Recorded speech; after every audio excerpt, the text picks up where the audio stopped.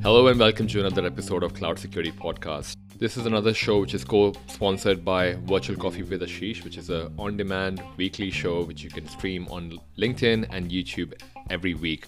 Today's topic was chaos engineering, and we had Aaron Reinhardt as a guest.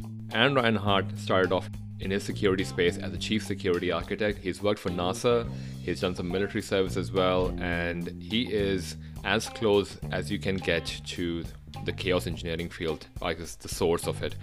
There are a few people around him as well, but he's the first person I could get hold of, and I really wanted to bring this topic to this podcast because it's not spoken about enough.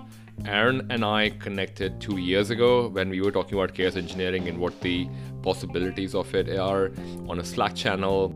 Some of the topics we spoke about on the show were about what is chaos engineering, what is the difference between fuzzing and chaos engineering, because a lot of people, I guess, feel that experiments in chaos engineering are similar.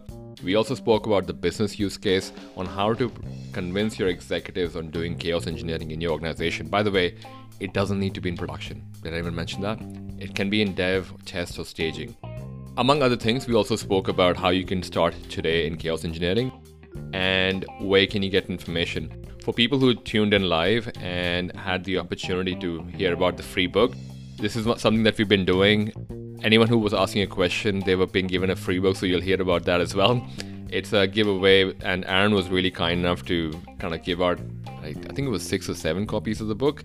So I encourage people to come onto the Virtual Coffee with Ashish show. The links are on the show notes. You can go to our YouTube page, subscribe there, or you can just, if you prefer the audio, this is the medium and you would still hear the content. So just ignore the pieces where we shout out for the free books, but primarily a lot of interesting questions were asked, and that's why they were given out. The books were given out.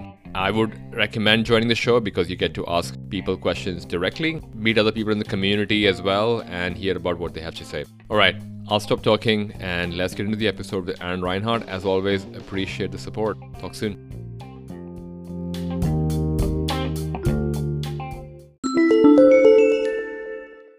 Welcome, Aaron. Thanks for having me, Ashish. Well, I know chaos engineering is a very interesting topic. I've given a couple of talks about it myself as well, but I've always found it really hard to find the source of someone who's come that close to implementing it. Like majority of the polls that I ran on LinkedIn, Twitter, and Facebook, majority of the polls where one of the options was, yes, I have implemented, and yes, I know about it. Most of the responses were either, no, I don't know about it, or yes, I know of it, but never implemented. And it's really interesting from my perspective on chaos engineering. I think you and I have been talking about it for almost 2-3 years now, but it was surprising for me that a lot of people knew about it. So I would love to deep dive into it. But before I do, obviously, for people who are listening to you for the first time, who is Aaron Reinhardt? Who's Aaron? Aaron. Yeah, well, I'm gonna go. I want to use that for the next one. Yeah. No. Who am I? So, I am the CTO and co-founder of a company called Verica. We are a somewhat stealthy startup, a Series A startup. We are the creators of chaos engineering. Casey Rosenthal is my co-founder. He's the CEO, and he created chaos engineering and ran the teams at Netflix. Yep. And basically, we're bringing a more sophisticated set of products to make this easy for people to implement and to get the value from chaos engineering as a practice. If you see anything on Verica's website, you'll see stuff about continuous verification, as well as a good section in the coming O'Reilly book, or it just came out. Oh. I believe Chris. Yeah, you should probably hold up for a few more seconds. That's right. Thanks. Yep. I got a great shot of it. Yep, that's it. Actually, if people go to verica.io/book, there's a chance to win a copy of the book if you're interested in getting a free one. Oh yeah, there you go. Perfect. You guys heard it. You guys heard it over here first. So just go there on the website. I'll leave a link on the show notes as well for people to sign up. Curious to know your path into cybersecurity as well, because you have an interesting one, just not a kind of a traditional path. So can you know what was your path into cybersecurity? Well, so let's see. So my background extends before Verica. I was the chief security architect of United Health Group. And at the company, I led the DevOps. I was part of leading the DevOps transformation, cloud transformation, open source transformation. Actually, the first open source tool for United Health Group, the largest healthcare company in the world, was Chaos Slinger. which was the first ever application of Netflix's Chaos Engineering, to cybersecurity. And we'll talk more about that, I'm sure, throughout the rest of the show. But my background, like thematically, probably extends from like I started off in systems and network engineering, and then I remember like I was more experienced as I was in the like learned most of it in the military. I was more experienced than most people, twice my age at the time. I couldn't get the job. I couldn't get a job early on, even though my experience was all hands on. But I could get a job on as a software engineer. So I knew nothing about software. So my background in school was finance and economics. I went into investment banking for a short period of time. But so I learned software engineering. Basically, I started with databases, and then I worked my way to the front ends, and then I started building my own apps. I'm very thankful for the open source world. That's where I learned most of what to do right. But anyway, I was a software engineer for a little over a decade, and I ended up working for NASA for a number of years. I actually worked in safety and reliability engineering. So I was going to ask you about the NASA thing as well. Like, what's up with NASA? Yep. Actually, I got laid off years ago, and NASA was the first place to call me. Like, hey, would you like to come out and work on space stuff? I'm like, space, Yeah, sounds exciting. So I went out there to be a software engineer, and I built apps and software applications for safety and reliability engineering. And this opportunity came up to do the security role because one, they didn't want to hire extra headcount to do it, and I'm like, sure, I'll do it, right? So then I got into it. Then it turned out if you're an engineer and you've been a builder most of your career and you get into security, it's a pretty fast accelerant because you can't lie to me how things are really built. Right. Yeah. But I also have an ability or the facility to receive and transmit empathy, right, with somebody, right? Is that I understand hey, building stuff that's never been built before is hard, right? I'm not trying to make your life any harder. I'm just trying to teach you on what we have to do to make things secure, right? That's right. That kind of took my career just this way because I wasn't constantly fighting people. I was able to enable them and lift them up. And so from NASA to a bunch of other places in between, but I ended up at United, then I ended up here. So, yeah, thank you. Thanks for sharing that. By the way, before we go into the crux of the questions, cheers. Cheers. What is that, by the way? It's all whiskey. American street whiskey. No. Oh, American street whiskey. No, this was actually black tea with aloe vera. It's. Can you do that? I didn't even realize you could do that. But there you go. There's always. So this black tea has no sugar in it, right? But the aloe vera, the acidity from it, combining with the black tea, kind of makes it like a sweeter kind of taste. So you get that sweetness without the sugar. Right, yeah, because I was going to say I'm not a black tea kind of person, but black tea with aloe vera may be interesting. Getting into the crux of this, what is chaos engineering? Please just demystify this weird and at the same time mysterious concept for us. Sure. So I'll give you my definition.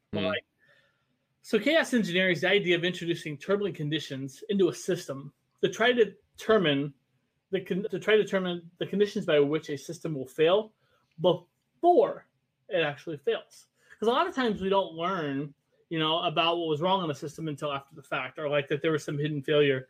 I'll tell a brief story. Maybe this story kind of helps me explain chaos engineering to people, and sometimes people relate with it better. Early on in our first year as a company, we met with basically 100 large companies across the world. I'm trying to figure out what tech stacks to build to and align to.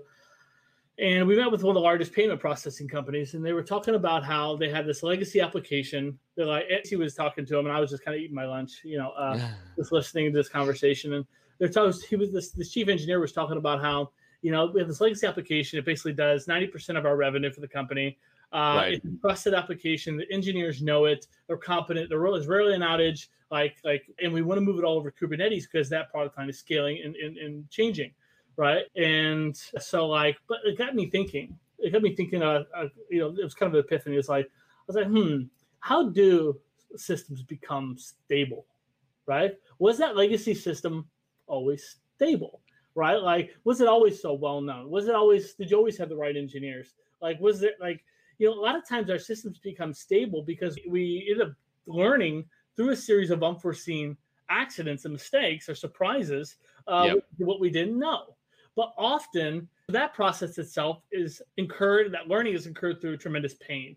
One for the engineers worrying about being blamed, named, and shamed, right, for causing an incident outage. On top of that, customers encountered pain, right? They're frustrated. They may have lost customers, but it doesn't have to be that way. Like chaos engineering is a way to proactively inject failure into the system, hypotheses, right? If I have designed, I know in my mind for a fact that the system will respond with Y, right? We never do a chaos experiment we know it's going to fail. If you know it's going to fail, just fix it. You're not going to learn anything new. You know it already doesn't work, right? So the idea is to question the system, ask the system questions about things you know to be true, or you think are true. And what's funny actually is the first time you try that, I guarantee you, you're wrong, right? Because I've never seen. I mean, there may be somebody who gets it right. There's going to be somebody. Right? I love how you put this. So chaos engineering experiment should never fail. No, it should not. You should never do when you know is going to fail, because you're not going to learn anything, right? All right.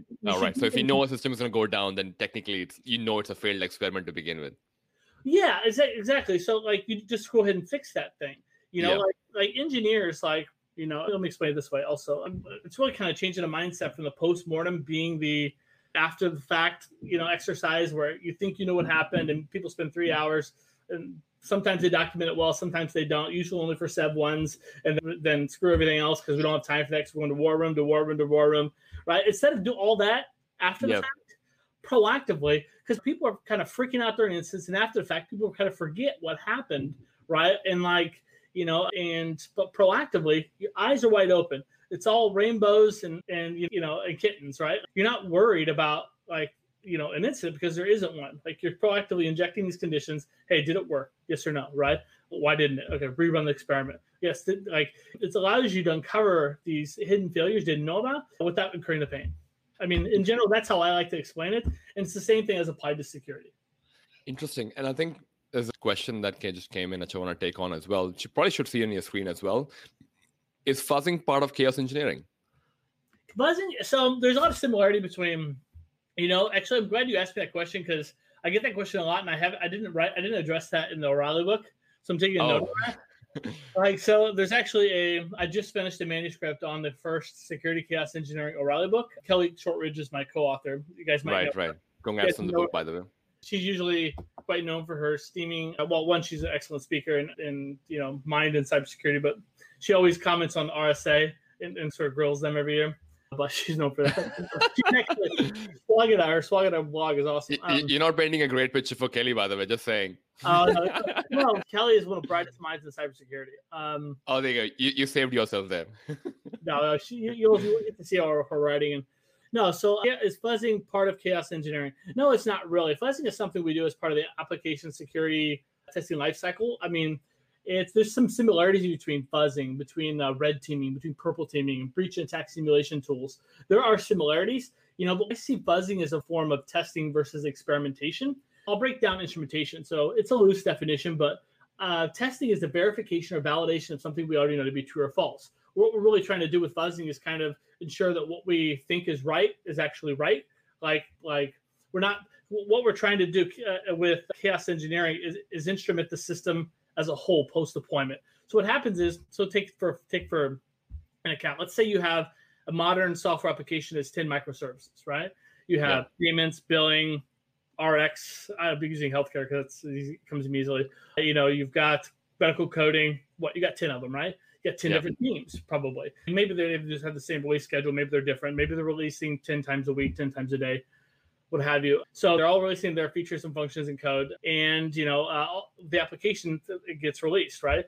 For microservices, you never had just have 3 or 4, right? You usually have never had just have one. You usually have 3 or 4 of each. That's right. Yeah. But sometimes you have 3 or 4 more because you're running blue-green deployments. You have older versions, newer versions. You're testing out a particular feature amongst a certain user base, so you're kind of rolling things out. But magnify that times the other rest of the 10, right? So you have 10 different groups of humans delivering at different cadences, sometimes the same, and you have all these microservices that you're delivering, right? Yep. Sometimes you also have older versions of all those microservices because some other functions are needed for other services because their microservices are not dependent, even though we like to think they are. They're interdependent upon each other, right? And so you have this massive ecosystem of microservices and humans and interactions and changes, right? It's the size, scale, and complexity we've kind of never seen before. It kind of still applies to or more legacy applications, but I can address that later. But fuzzing is something we more address for each individual microservice, or maybe the front end, right. It's but I'm not saying fuzzing is not important. There are similar. What I'm saying is there's overlaps between the concepts because you're injecting unexpected variables into the system. But what we're trying to exercise is not the microservice itself. We're trying to exercise the emergent properties of what safety and security should be as a system. Like, so it's like same, but not related. Different, I guess. Is what I was going to say. Yeah. I'll tell you what, like for that question, I'll make sure you get a copy of the Security Chaos Engineering book when it comes out. Oh, there you go. All right. Yeah, I can coordinate with that because I know Vineet as well. By the way, Charles asked a question about what's the name of the book. Didn't pop the book again on the screen. Oh, sure. Yeah. And Charles, yep. Charles, by the way, there's a chance to win the book as well. If you're interested, what's the website link? Verica.io/book. Yeah. Verica.io/book. Charles, you can win it. Good luck, man. Otherwise, reach out. And Aaron is a good guy. He loves giving out free books. So just ping me and I'll ping him. Appreciate the support as well. I love the fact that you're offering. So you guys heard it first. If you ask a question, which is good, you get a free book. Right. Just come out. Keep asking questions, people. Keep asking questions. Another concept, which is kind of related to chaos engineering, is application fault injection, application resiliency. Like, no concept that I used to think is in a very SRE kind of concept. Like, is that related to SRE or like, and chaos engineering is part of it? Or like, how does that all relate? Because you know how every Google search that I did for chaos engineering is more about how do I build application resiliency? And it's all about fault injection. And for people who don't know what application fault injection, you kind of explained it earlier when you were trying to differentiate between fuzzing and application, I guess, what it's like. Is there an example of application fault injection from a cloud perspective? Because I've got a lot of people over here who are primarily working in the public cloud space, and I know you've done some work in the AWS space with Netflix as well and other places. Are there simple examples, maybe one or two examples that you can share for application fault injection, and how can I use that as a chaos experiment to build application resiliency? That's not a long question, but essentially, I'm just offering an example of a chaos experiment in a public cloud. Well, I think it's given the familiarity with people as they responded on the survey with chaos engineering. It's always important to explain, maybe I'll explain a couple contexts around chaos engineering that most people never talk about. Yeah. That'd be awesome. Yeah. I have the luxury of kind of having the beginning of the story more clearer than most people do, and because of knowing Casey. That's why I have you here, man. I wanted to go to the source as close to the source as possible. Well, I've gotten to know Casey, Bruce Wong, and a number of other people in the space. The next on my list. And Casey really kind of made chaos engineering a thing, right? Beyond just Netflix, right? It all started back with Chaos Monkey. Remember, Netflix in 2008, 2009 had decided, you know what, we're going to be bold as a company, right? We're going to change the way we operate, and we're going to define the future by streaming, right? They moved from DVDs to streaming. Right. And this is when Reed Hastings also released the memo. So we're going to hire the only senior engineers. We're going to hire the best people. No brilliant jerks. All that, all that stuff. Right. That memo that changed the world. But as a process of that, so they went forth this ambitious kind of engineering strategy to stream these massive movies over the internet, which is, we all know, one of the number one fallacies of distributed computing is the network is never reliable. So that's going to be hard to do if the network's not reliable. So what they started doing was, they started building out their streaming services on Amazon Web Services, right? And what was happening is that, I didn't address, let me get back to answer the first question. SREs, so chaos engineering was originally designed as a tool set for SREs. Okay, it wasn't really designed to be a practice or like a job. It was designed to be a series of tools. So back to the Chaos Monkey story, right? So we went to build out their streaming services on Amazon Web Services. What was happening is that, remember, this is Netflix's cloud transformation. So a lot of people will tell me, they'll say, Aaron, we can't do chaos engineering. We can barely do the DevOps stuff. We're struggling with the cloud. Whoa. Netflix started doing chaos engineering during their transformation. And I'm going to kind of explain that with the Chaos Monkey story. So as they're building out these services, what was happening was AMIs were just disappearing. It was just a feature of Amazon Web Services at that point in time, right? But they were just disappearing. So what was it a feature? Like how long ago were we talking? I'm just joking. It wasn't a feature. Nobody knows. I was gonna say, wow, it's like great feature, Amazon. Nobody knows why. Actually, I have a friend of mine that's Kiwi. He always calls them Emmys. So Emmys were just disappearing. Yeah. So, Aim. anyway, That would be scary. That would be really scary. Imagine like production system suddenly, oh, I can't find the Amy anymore. Like what? What? It's like, yeah, right? not very reliable. Well, Yep. so what they did was they said, okay, we're going to design our system to be resilient to this kind of problem, right? Right. So we went for it. They built their system to be resilient to that particular problem, and now they need a way to test it. But so they went to Amazon and said, hey, will you provide us a way to do this? And they said, no, that's a violation of our agreement. You can do it all day yourself, right? So they added a tool called Chaos Monkey that during business hours, it will pseudo randomly take down an AMI. So really what this did was, the point of it was not to cause chaos. The point of it is to put a well-defined problem in front of an engineer. The problem was for an engineer is that during the day, during business hours, when my service is supposed to be running, delivering value to customer, this thing can happen to me, right? So it turns out if you put well-defined problems in front of engineers, they solve them, right? And that's really what it's about. It's about providing context to engineers that they previously did not have so they can change their behavior and improve the way the system operates proactively. Proactively is one of the key things. It's not a reactive sort of meantime to detect, meantime to repair kind of thing. Dude, I think, and to your point about, it's such a mindset thing though. Because wait, are we doing this in production or dev? Like, where are we going? Are we doing this like, obviously, I imagine me going to my boss, my CEO, or and he's like, I'm going to test chaos engineering in production. How would that conversation go? Like, I can't imagine people saying yes to that easily. So does it have to be in production? Or does it require a mindset change overall? No, so it is a mindset change. I mean, the cloud was a mindset change. DevOps was a mindset change. SRE is a mindset change. Chaos engineering is a mindset change, right? Mm-hmm. I mean, really, chaos engineering is about continuously verifying that the system works the way you think it does versus so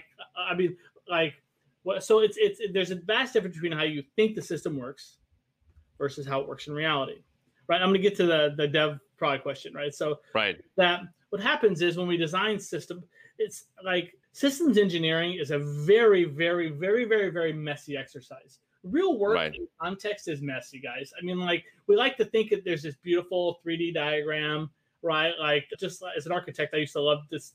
I used to have a solutions architect and a database architect come to me with different diagrams of the same system. Like our context, our mental model of how we believe the system works is vastly different than how it works in reality.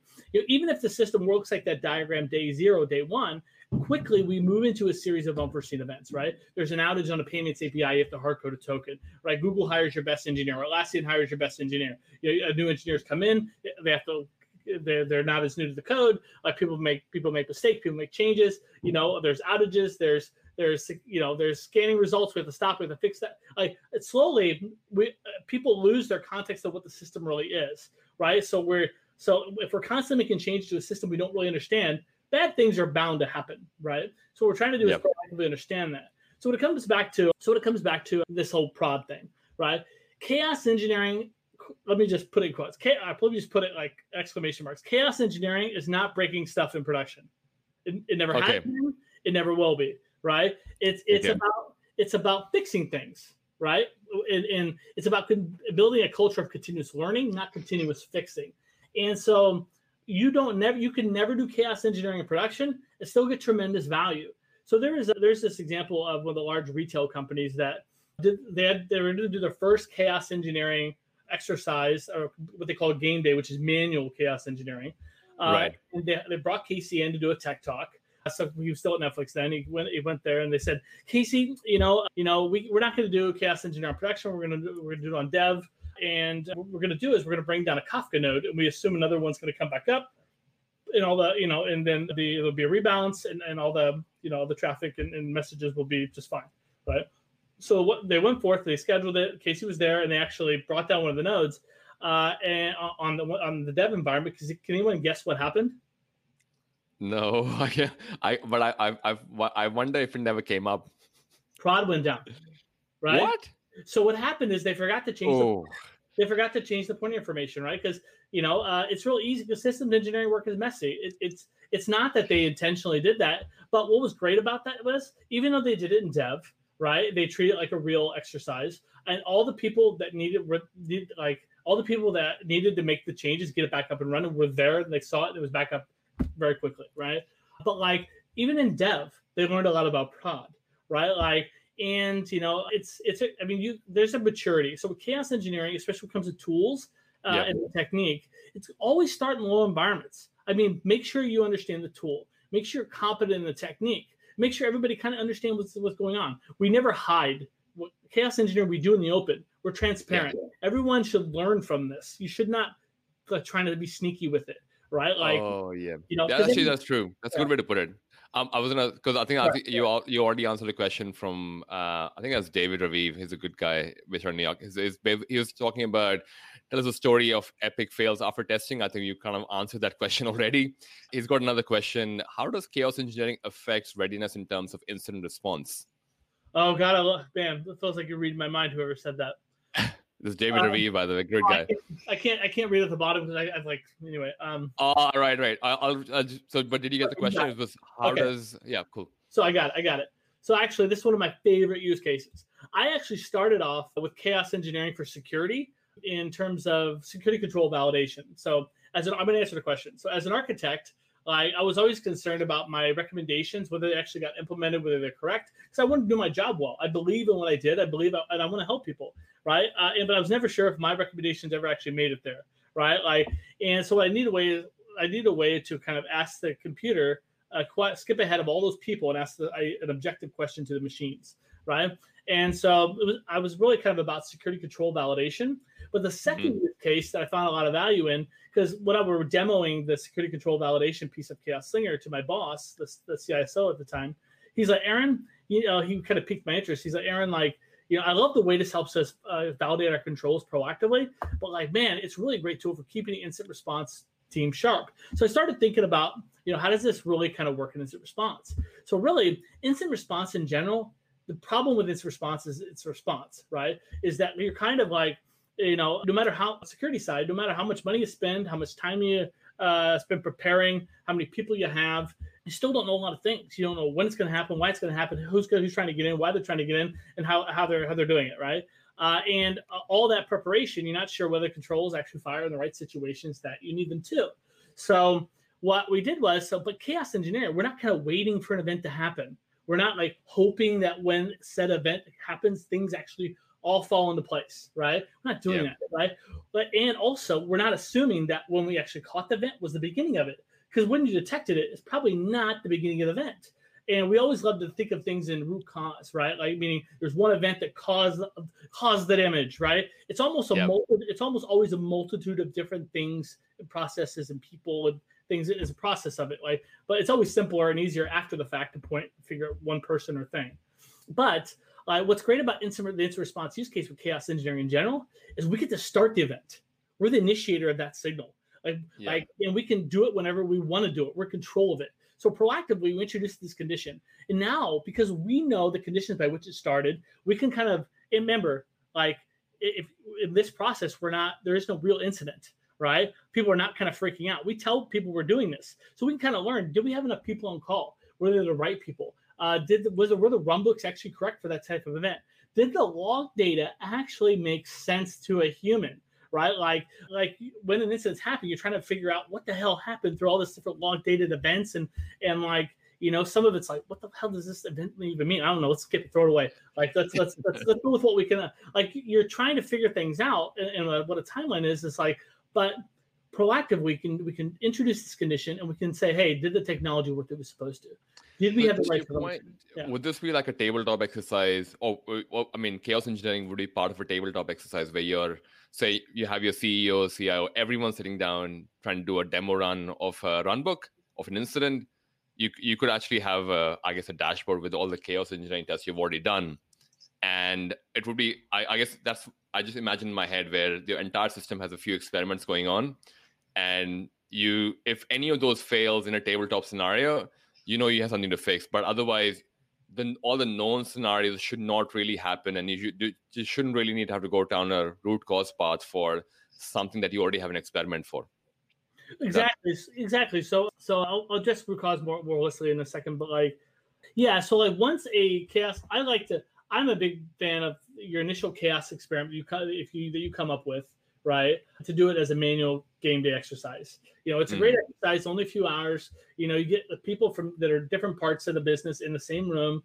and we get to all learn about how the system really works. And like usually pick things that like you expect, like if this happened, like we covered this, like a misconfigured firewall rule, I'm sorry, a misconfigured firewall rule, like we would totally catch that and block that, no problem, right?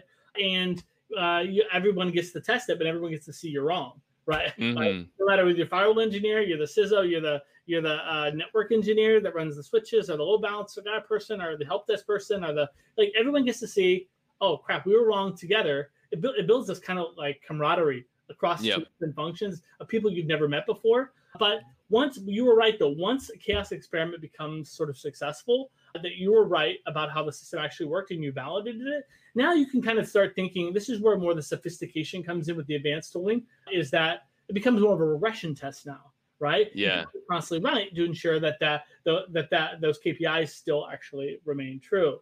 And so cool. And just to confirm, so David Raviv does get a copy of the book as well, free copy of the book. He's the guy who asked the question. Make sure you guys send. I can't see it, so make sure you send like messages to Ashish, and I'll make sure to send your contact info too, so I can. Yep, I think I've got all these people in my contacts, so I'll definitely be, because the questions are flowing in, because you've been so generous with your book offer. The questions are flowing in. I'll just move to the next question. It's from Charles. What impact does it have on automation? Do you have examples of how chaos engineering helps improve security? Oh my gosh! So I treat those questions as two different things. So how does it impact automation, and how does it improve security? I'm going to address them maybe I'll come together with it. Yeah. Okay. Yeah, that sounds good. So automation. So back in 1983, a woman software engineer actually wrote a 3-page paper called The Ironies of Automation. It has never been disproven, right? Is that there are certain ironies with automation, is that a lot of people think you need less people, but you actually need more. Once you write the automation, it has to be maintained, and in order to write more automation, you need more people, right? So on top of that, once you replace a skilled function with automation, a skilled series of steps with automation, now you have an unskilled worker monitoring something that a skilled worker used to be able to do. And if the monitoring ends up being wrong, that unskilled person can no longer intervene, but the skilled person could have, right? So over time, if that thing continues to be red or yellow, they just like, oh, that thing is always red, that thing is always yellow. I don't know why, right? Like, and what happens is you need monitoring for monitoring and alerting for alerting. So it's a great paper, and you definitely should read it. It's like 3 pages. There's no excuse for not reading it. Right. Yeah. Like the point of it is that automation like it requires maintenance. It's just code, and there's complexity in it, and it changes all the time. What we're doing with chaos engineering is proactively introduce the conditions by which the automation should be successful, and asking it a question. Like, hey, are you still working the way you're supposed to? Are you still working the way you're supposed to? Because it's not just automation and isolation on like one service or one AMI or one thing. It's the system must have emergent properties, must emerge certain properties as a whole, how it operates, right? Like, and that's where we kind of fall down is it's when all these different things in a complex system start interacting, you get non-linear outcomes. Right, like 1 + 1 no longer equals 2. You get like -3, right, or -4,000, right? It's because the ripple effect throughout the system, right? So you need to constantly verify or continuously verify that the system works the way it's supposed to. Now, on the security side, everything I've said up to this point on this podcast, it directly applies to security, right? Yep. As being an engineer most of my career, right, like I never got into that rut where I think that there's a system and it's security. The system is either secure or it's not. Right, and the security is part of the system, what was I say is that so the security suffers from all the same holistic problems in building things. In that we're building at such size, scale, speed, and complexity at today's world, it's so easy to make a mistake, right? And by mistakes, I mean accidents and mistakes like a permissive account or leaving a port open that didn't need to be open, or because when you're building things, come on, guys, building things is a process of this. That didn't work. Hey, it kind of works. Hey, it kind of works, right? Like, and it's a combination of that. But like, we're trying to figure out stuff that no one else has figured out. We're trying to build, and the process. You're not sure what the lockdown or what permissions you need because you haven't created the objects yet. what happens is, but like we're introducing these changes into this overall larger ecosystem. It's so easy that because you didn't understand how how it interacted holistically, you understand your stuff, you might not understand how the rest of the things worked. But the security, when you're trying to fit that into that environment, it's easy to make mistakes. So what we're trying to do, if you look at the majority of actually the breach data, it's like the simplest things are causing these problems. It's like, what we're trying to do is inject these low-hanging fruit into the system. Because if you look at the majority of malicious code, if you can go on like the virus websites and they always have breakdowns of like the steps of the code, it usually requires some kind of really stupid thing to exist, right? Like most of it does. There's some advanced stuff. Okay, don't get me wrong, but like the majority of it's crap code. If you're a software engineer, you'd be like, oh my god, this is horrible, right? Like when you look at it, it's like it requires some kind of like permissive account or port or deprecated version of some dependency or software. So what we're trying to do with security chaos engineering, inject those conditions in the system to ensure we can catch them faster than an adversary can exploit them. Oh, right. And I kind of understand how it kind of affects security, not just security, I guess, and it kind of brings back to the point of application resiliency as well. So, which is kind of security because your availability is one of those pillars of security you kind of have to maintain as well. It's kind of pointless to have a system which is not available 24/7 or whatever the SLA for that is. So I guess Charles gets the book. So I feel like an Oprah moment at the moment. It's just like, you get a book, you get a book, you get a book, everyone's get a book. So Charles, I'll reach out to you as well, man. I've got another question for Vinny. Are there any particular tools that are used for chaos engineering, and are they open source? Oh, all kinds. You can drop Chaos Slinger in there as well? The drop Chaos. So Chaos Slinger, I left United Health Group 2 years ago now. Right. But like we wrote Chaos Slinger about 4 years ago.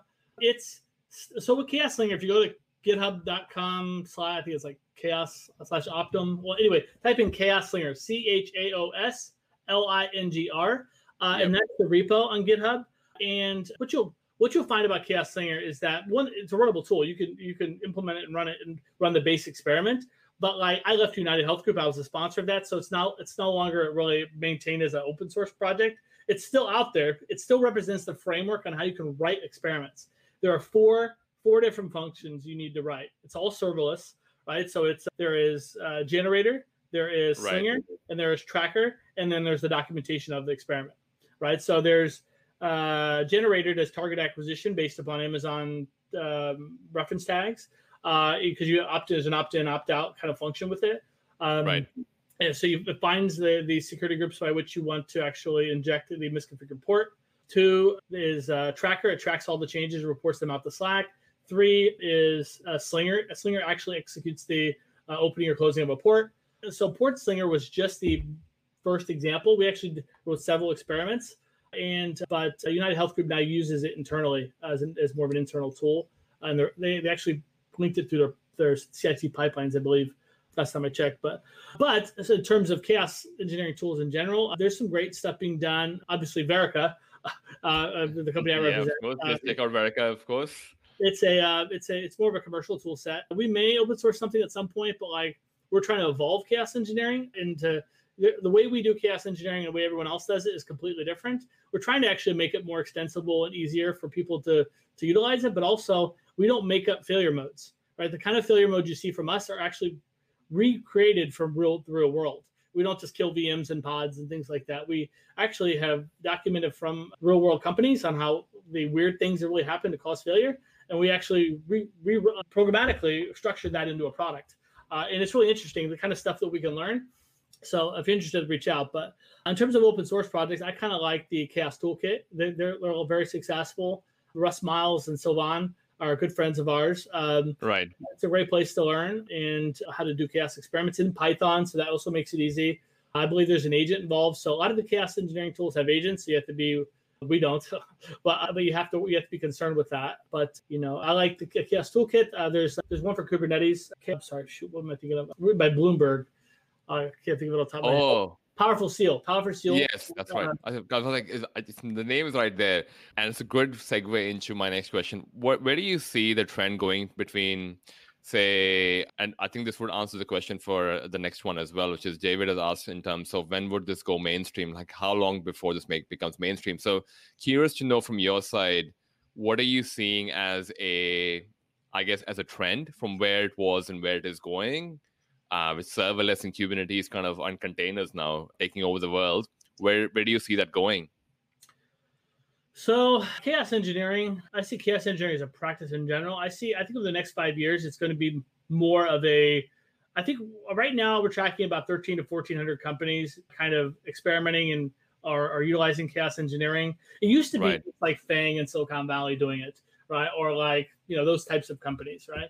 But it's evolved from banks to healthcare. I mean, the largest health companies in the world are doing it. The largest banks, largest healthcare, some of the largest retail companies. A lot of people have written their own tools in-house. I've actually seen some amazing in-house chaos engineering tools stitched together from the open source stuff and blogs. And what's great is now there's actually what we're missing was a body of knowledge. Now there's a body of knowledge. All the different companies have their own, how they do chaos engineering in here, how they, what the maturity life cycle looks like. It's a great book. But the security chaos engineering one, also, I could have a mock-up of the thing of it, but yep. But that will have all the companies doing security chaos engineering, which is a little bit different, like I said, from a use case perspective. But you'd be surprised at the companies you see there. They're quite large and quite what you would think is more legacy oriented, but there are things where they had to think differently. And a lot of times, what everyone who I've talked to that does security chaos engineering comes to me by, Aaron, we actually tried it. But guess what we found out? Our security didn't really work. Hey, we found this out proactively. We were able to do something about it. Like, we try to make that case to management. It's like, do you want to learn through accidentally finding out something was messed up, or do you want to learn proactively when you have an ability to do something about it, right? And that's really what's powerful about it. Yeah, and I think I'm quickly going to ask, because a lot of people who would be, I guess, listening to this, especially the guys who've been asking questions as well, what's the simplest experiment they can start with? Like, does it have to be like a really complicated one, or is it just a matter of whether my SSH ports are open? Is that like a good test? Or because it sounds like it needs to be like a massive test for production to go down, but does it need to be that complicated? No, it doesn't. I mean, actually, in all honesty, Chaos Monkey, how long did Chaos Monkey just have that simple AMI termination experiment? They got so much value. One experiment, it's like martial arts, right? Like, if you learn one technique and you're just really good at it, right? And then then you're dynamite, right? It's kind of the same with chaos engineering. You get good with one experiment, that condition may be true in one instance or one environment, but when you do it to another one, conditions are different. And it's like, you get good at one experiment and constantly doing it, you're still going to learn a lot. Just with Chaos Slinger in the port slinger experiment of introducing a misconfigured port, I can actually go through that example if you want me to go through an example of how that works. But I think it'll be awesome. I'm because I guess because there's another question that came in from Darpan, which I thought is probably going to hit so the question that came through from Darpan is, after attaining what maturity level in Cloud Journey or the security posture do you suggest is the appropriate time to start doing these exercises? I think that's a great place to start, and then we kind of go into the example. What do you think? Sure, yeah, let's definitely do that. So almost everyone I know who does chaos engineering or has done it, there's a couple exceptions, are some kind of Cloud Journey. Right. So they're not advanced.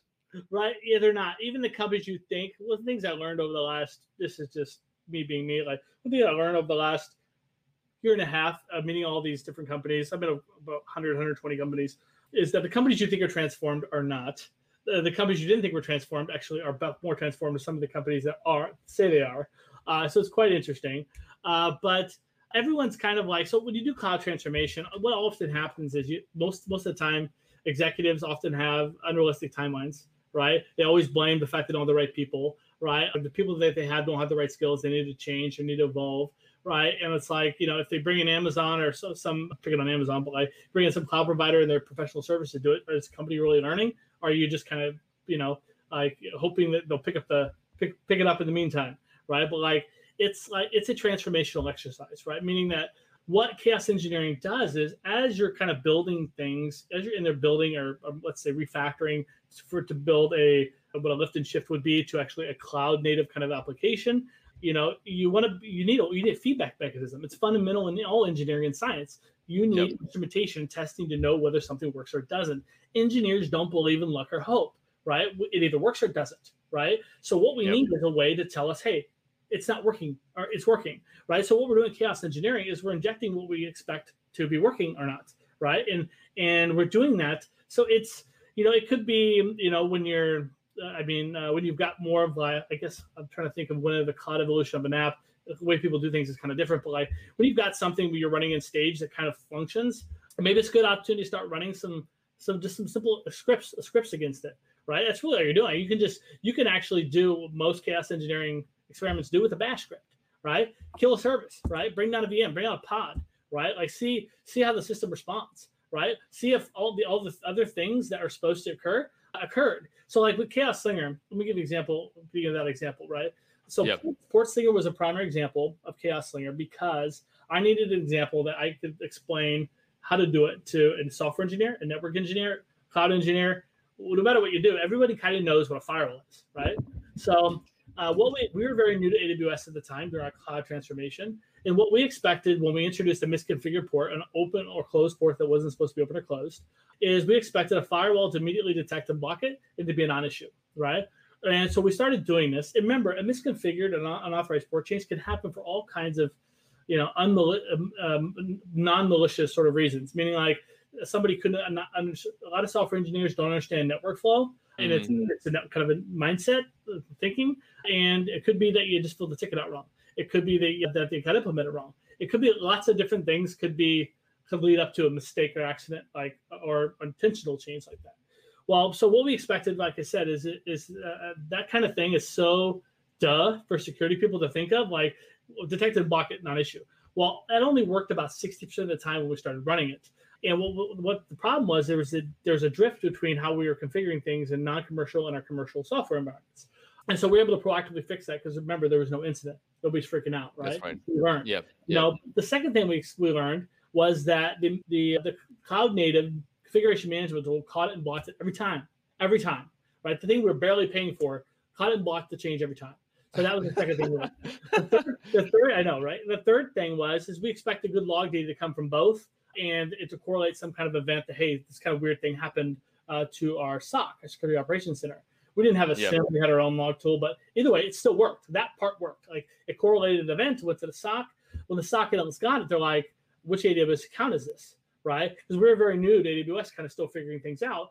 And what they found out was they couldn't figure out if it was non-commercial or commercial. Now, as an engineer, you're like, come on, you can just map back the IP address. Well, yeah, kind of, right? That could take a few minutes. That could take 10, 15, 20 minutes maybe, right? Yeah. And, if this were a real outage, right, that could be millions of dollars. But on top of that, you have to account for a production system will probably have SNAT enabled. SNAT will actually hide the real IP address. So you could be futzing around for an hour to 3 hours trying to figure out which actual instance that was, right? And, meanwhile, the system is down. But guess what? It wasn't down, right? Nobody's freaking out. We were able to learn these things, and how things really weren't the way they needed to be proactively. And this was during our cloud transformation. Cloud transformation, I'm not sure if there's ever really into that. It's just like there's never really into the DevOps transformations or open source, or it kind of just, it's. Is that what triggers it though? Is cloud transformation that triggers these conversations, or is that the right time for it to get triggered? It's the most common beginning point for all chaos engineering at most companies, is that people are trying to verify that the system works the way they think it does, because they're concerned. Right.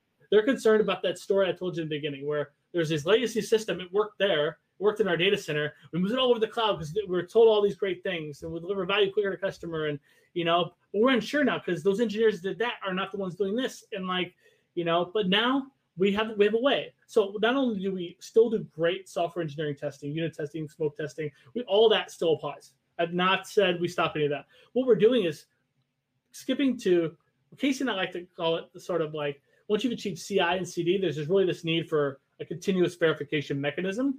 And that's really what chaos engineering is. That's how we explain it in terms of like with executives. Somebody was asking you that earlier, like, that's more of an adult conversations versus cartoons, monkeys, and other characters. It's really about continuously verifying the system is operationally ready the way we think it is. And that's a better way to structure a conversation. Interesting. And it's a great example. And I'm just conscious of the time as well. We'll probably have 10 more minutes. But is there, because there's a concept around chaos engineering as a service, and sounds like there's some kind of maturity scale that's required. I'm hinting towards a maturity model in your book, which I've heard of. But is there a maturity model, or is chaos engineering as a service, which is kind of what Vertica does, I imagine? So Vertica is not actually a SaaS service. It's an on-prem software.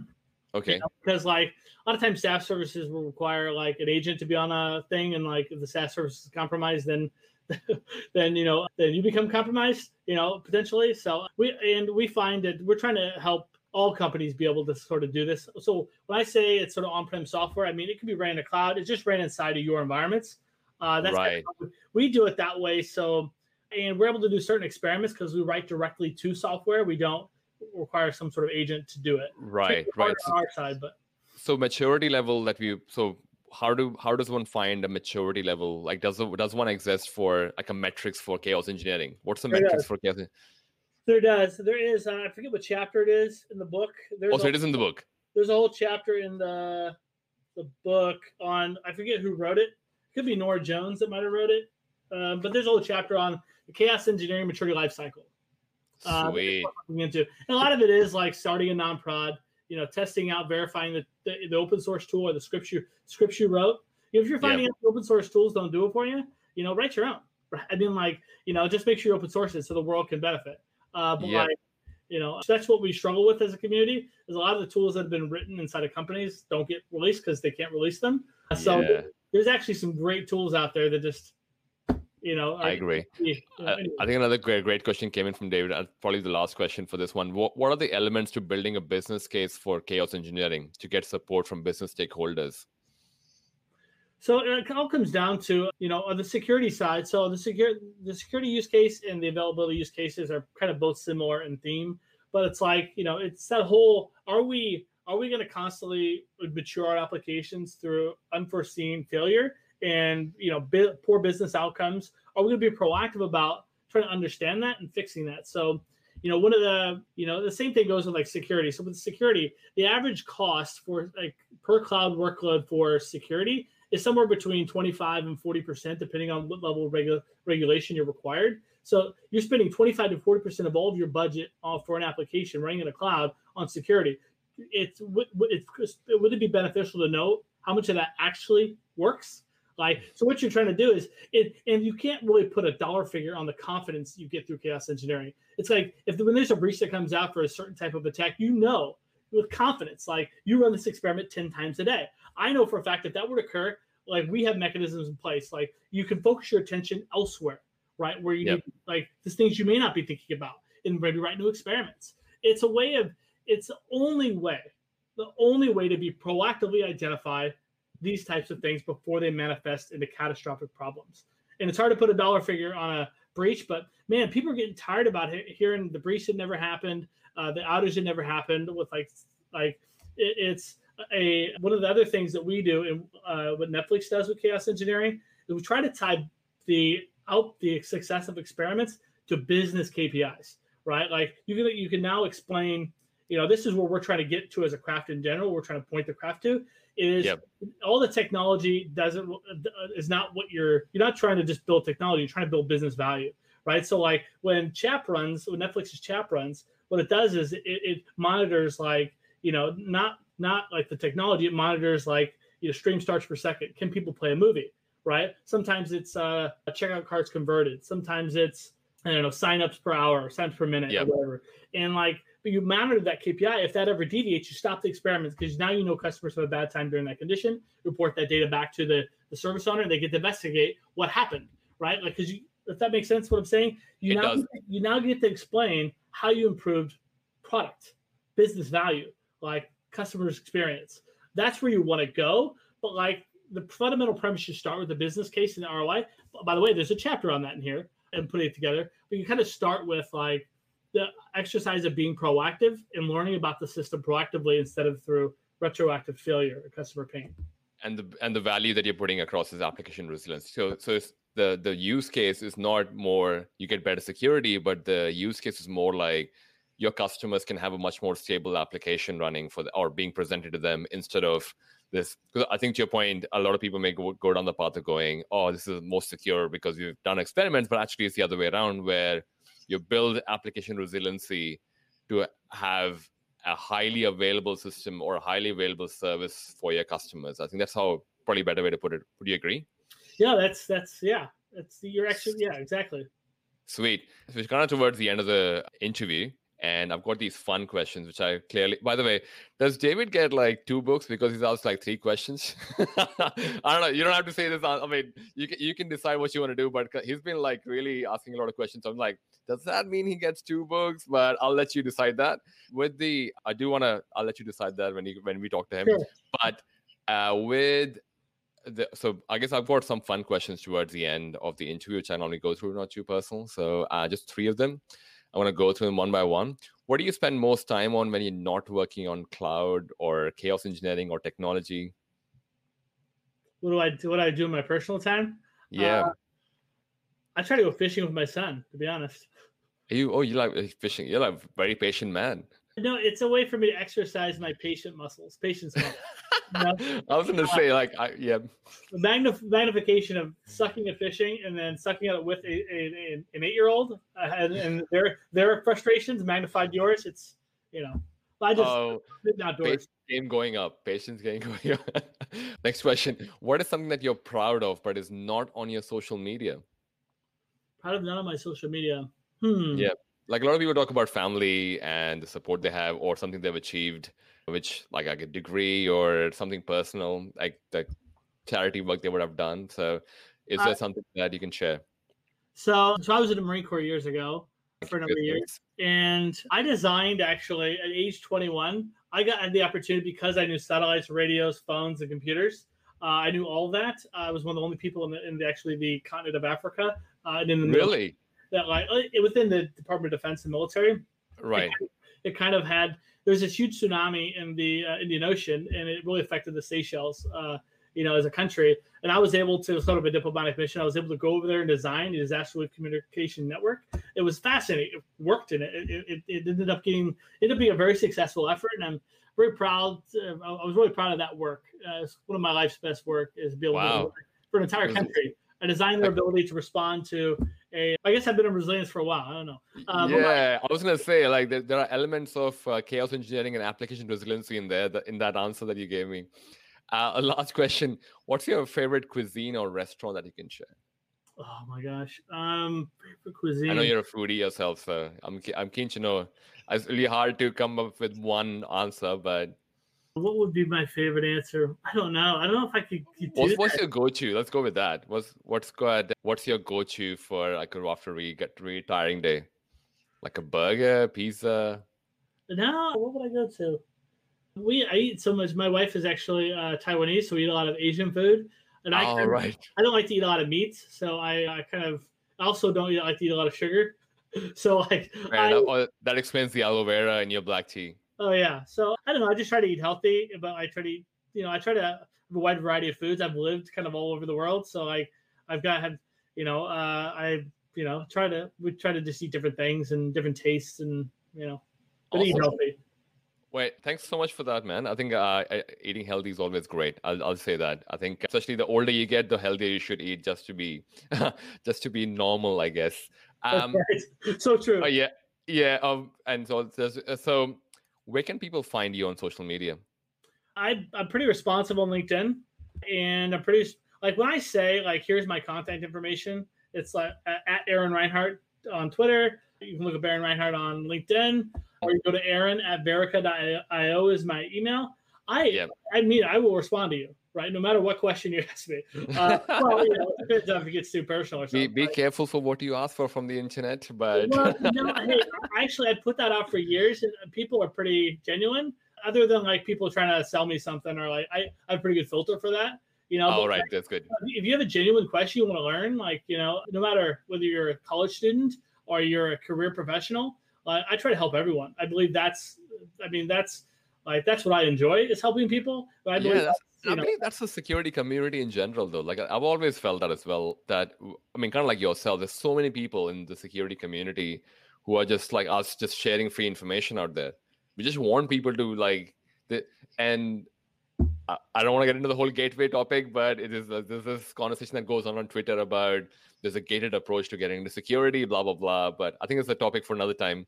But I loved this episode, man. And I think the comments flowing in also gives me the sign that a lot of other people loved it as well.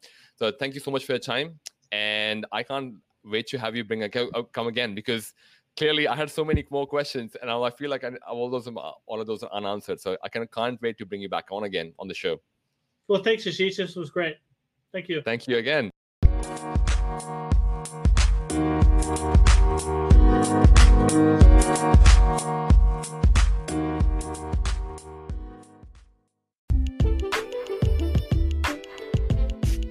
Thank you for listening to that episode of Cloud Security Podcast. If you found some new information from that episode, we would appreciate if you share it with others. Share it with us as well if you have any good feedback or good learnings from the episode. We are on all your favorite podcast platforms. If you don't find us there, you can always go on our website, www.cloudsecuritypodcast.tv, to listen to the latest episode. We appreciate your support in helping us grow. It helps us bring more guests.